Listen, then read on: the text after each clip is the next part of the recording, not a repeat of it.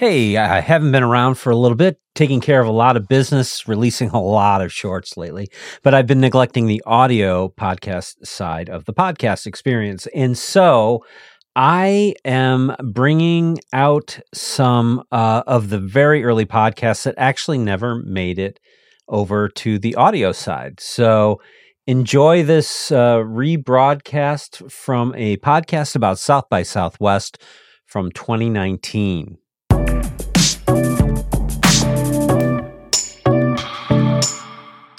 So my trip to South by Southwest this year started with a quick stop at Driscoll Hotel for a little bit of breakfast food. Then off to get my room, which overlooked Brazos and Six, which is in the heart of everything in Austin. I started off doing a quick interview with the folks at 12 for 12.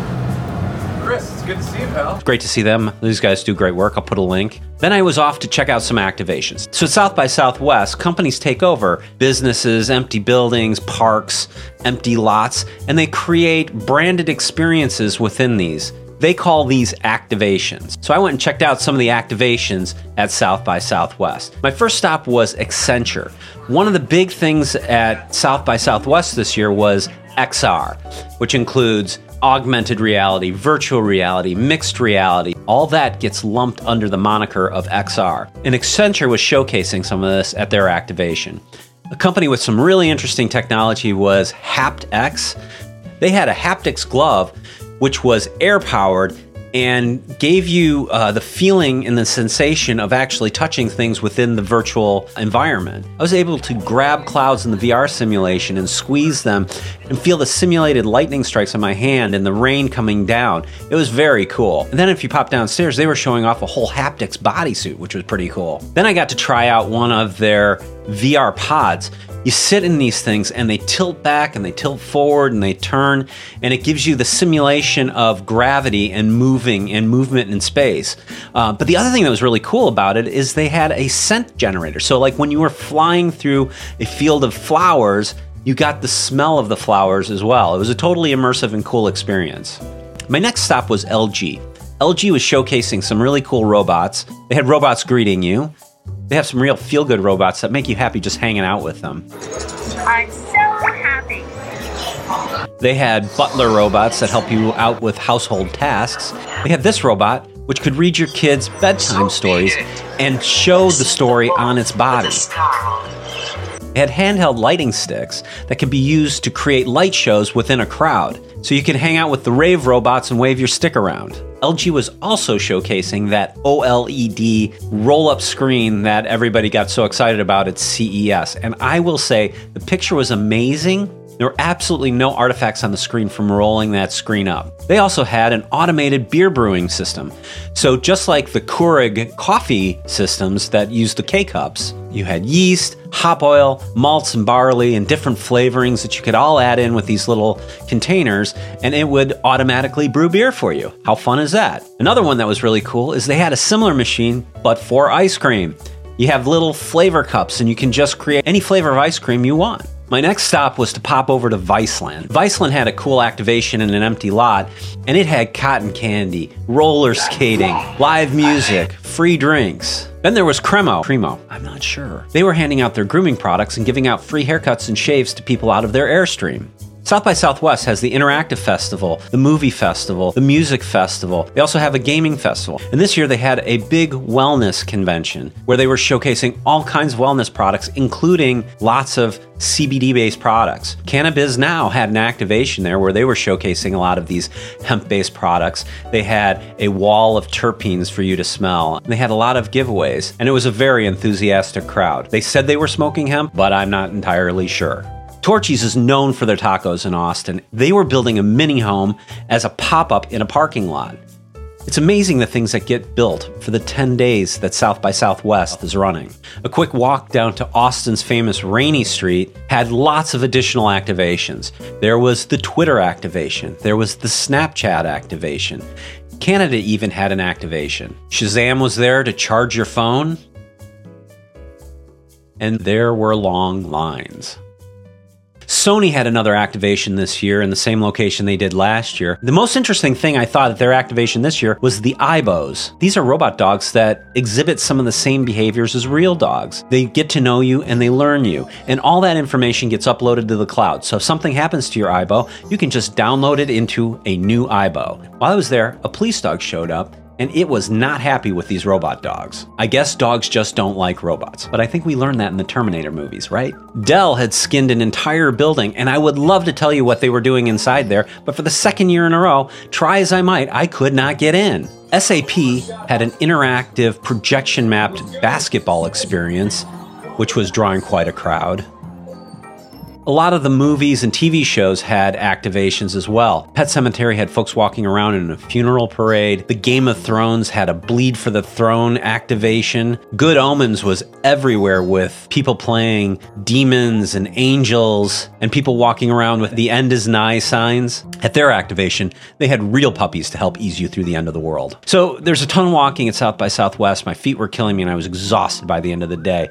Fortunately, this year, there were scooters around to help you get to places in a timely fashion. While they literally littered the street, they were awesome to have around. So at the end of the day, I went out for dinner. There was some music streaming out of every storefront you walked past. I went to dinner at a restaurant that was featuring some live music. True to the mantra of keep Austin weird, someone rode in on a mule. That's just Austin. I have said that South by Southwest is one of the most important technology shows of the year. And the reason for this is because it puts technology in context and it opens up the discussion about the implications of the technologies that we're implementing. As organizations are increasingly becoming IT-centric, the role of technology within an organization is shifting. And there's a power shift that's happening that's changing the dynamic between infrastructure teams and the line of business. Lines of business are dictating technology now. And technologists need to understand that. And in order to understand that, they need to understand the context in which the technology they're deploying is operating. And because of this shift, a lot of the technology is ending up closer to the consumer. So technology folks need to have a better understanding of the end user as well. And South by Southwest brings all of that together in one place. And the other thing that's really cool about South by Southwest is it makes evident these intersectional opportunities where aspects of different technology can come together to make something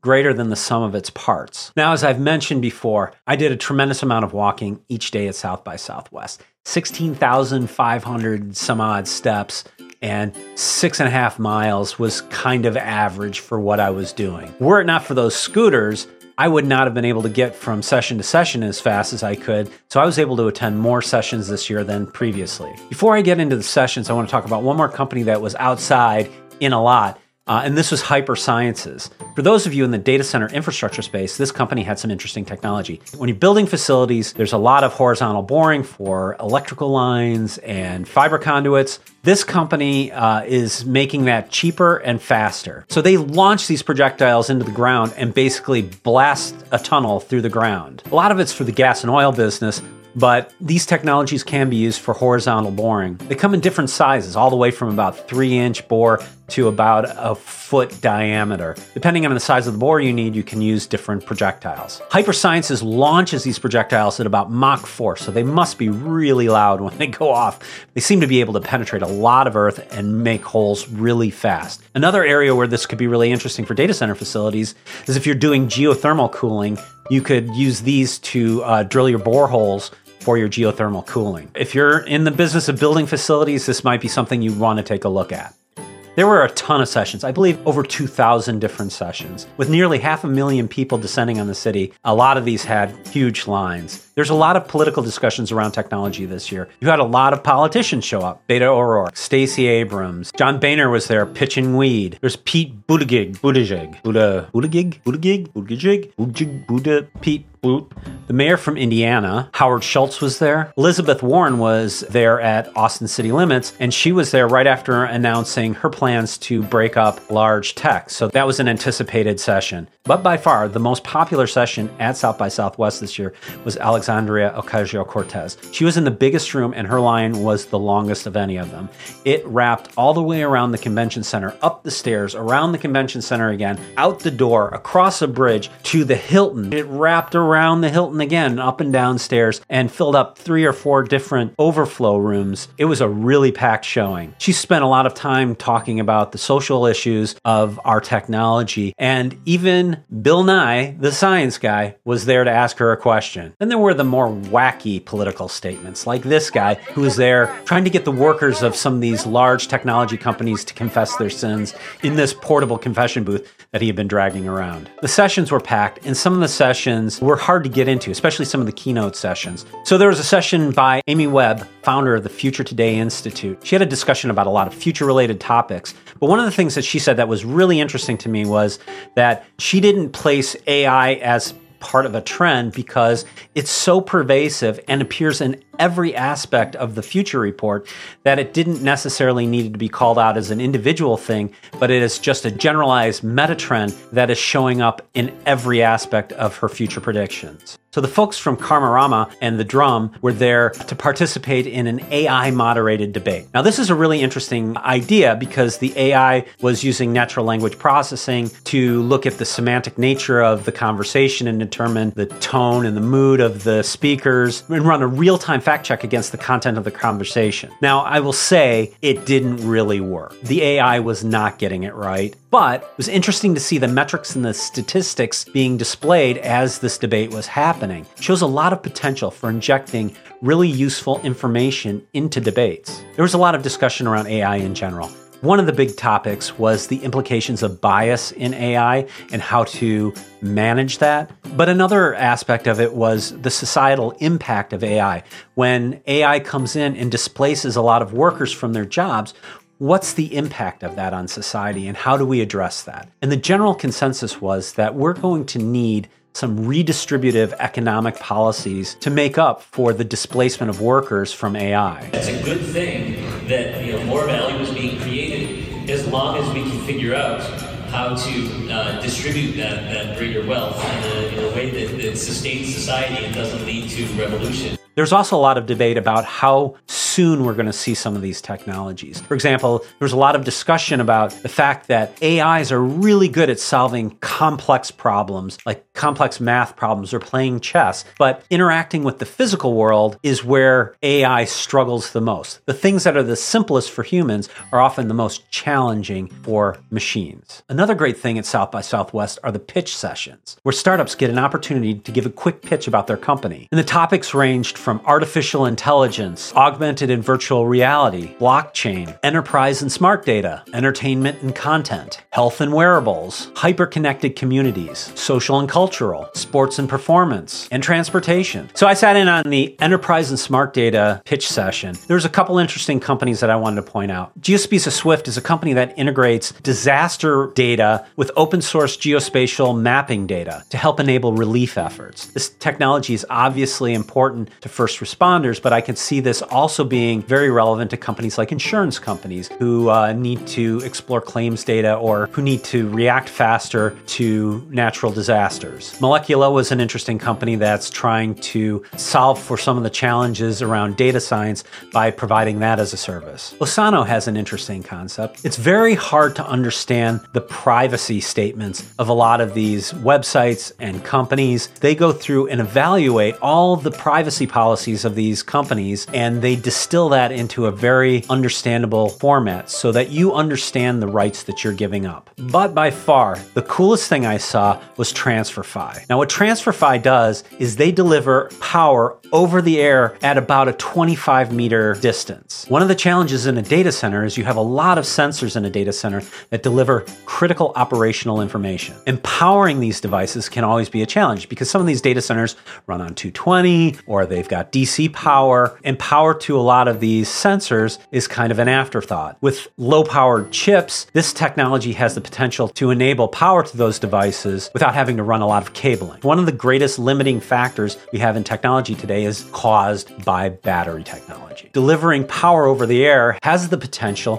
to help offset some of those challenges. In fact, some of Apple's patents came to light around this, where they had a monitor that provides over-the-air power to devices on your desktop in front of that monitor. So this technology delivers radio frequencies that are used to create induction currents to supply power. They have some interesting proprietary algorithms and techniques techniques for making this effective over distances without causing trouble to a lot of other devices that may be impacted by high levels of RF. There were other sessions that were focused more on health and well-being that I found very relevant, like this session on what the F is wrong with my teenager, because I have a 13-year-old daughter and I'm trying to figure that out myself. To give you the TLDR on this, there are three main things that came out of a lot of their research. Number one was disagree without being disagreeable. Teenagers are very respect-driven, so affording them that respect enables your conversation. Number two, don't be a wet blanket. When a teenager has something they're excited about, accept it without judgment. For example, if your daughter shows up and she says, I've got a new boyfriend, your first response shouldn't be, well, I hope he doesn't get you pregnant. And number three was, don't escalate. I can't tell you how many times a simple discussion in our house escalates into a massive argument. Another central theme at South by Southwest was the shifting nature of marketing. Traditional modes of marketing are no longer effective. One of the most effective channels of marketing is around influencers. And this isn't just the Kim Kardashians of the world. A lot of the focus was around micro-influencers. They have a very specific market that they address. And this is a way for companies and brands to effectively target their message to a very specific audience. So another area that was really big at South by Southwest was around XR. Now, XR consists of several different things: real reality, augmented reality, mixed reality, and virtual reality.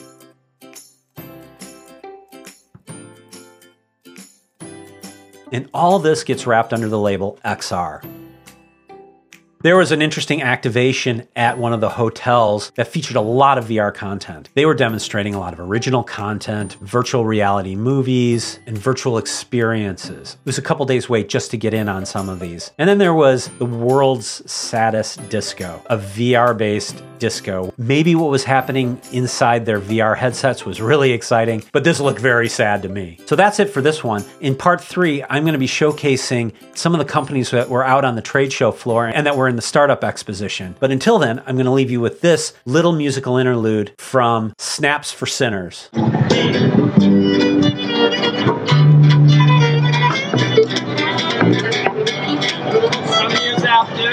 I found her doorstep, I found her shoes and found her kin.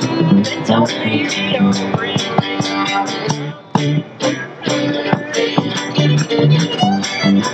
now I'm pouring whiskey on the stone that marks my lost in town. When I'll remember a tale and sing her funeral song. Then she said, kiss me and Lord, I listen, but I haven't gone back since. So when I curse tonight for building a proper thing, I said I cursed the night for building a proper thing. Hey folks, we're Snaps for Sinners from Santa Rosa, California. This is our mighty fine trio. Michael Fiao to my left, and further to my left, Corbin Seeley. Further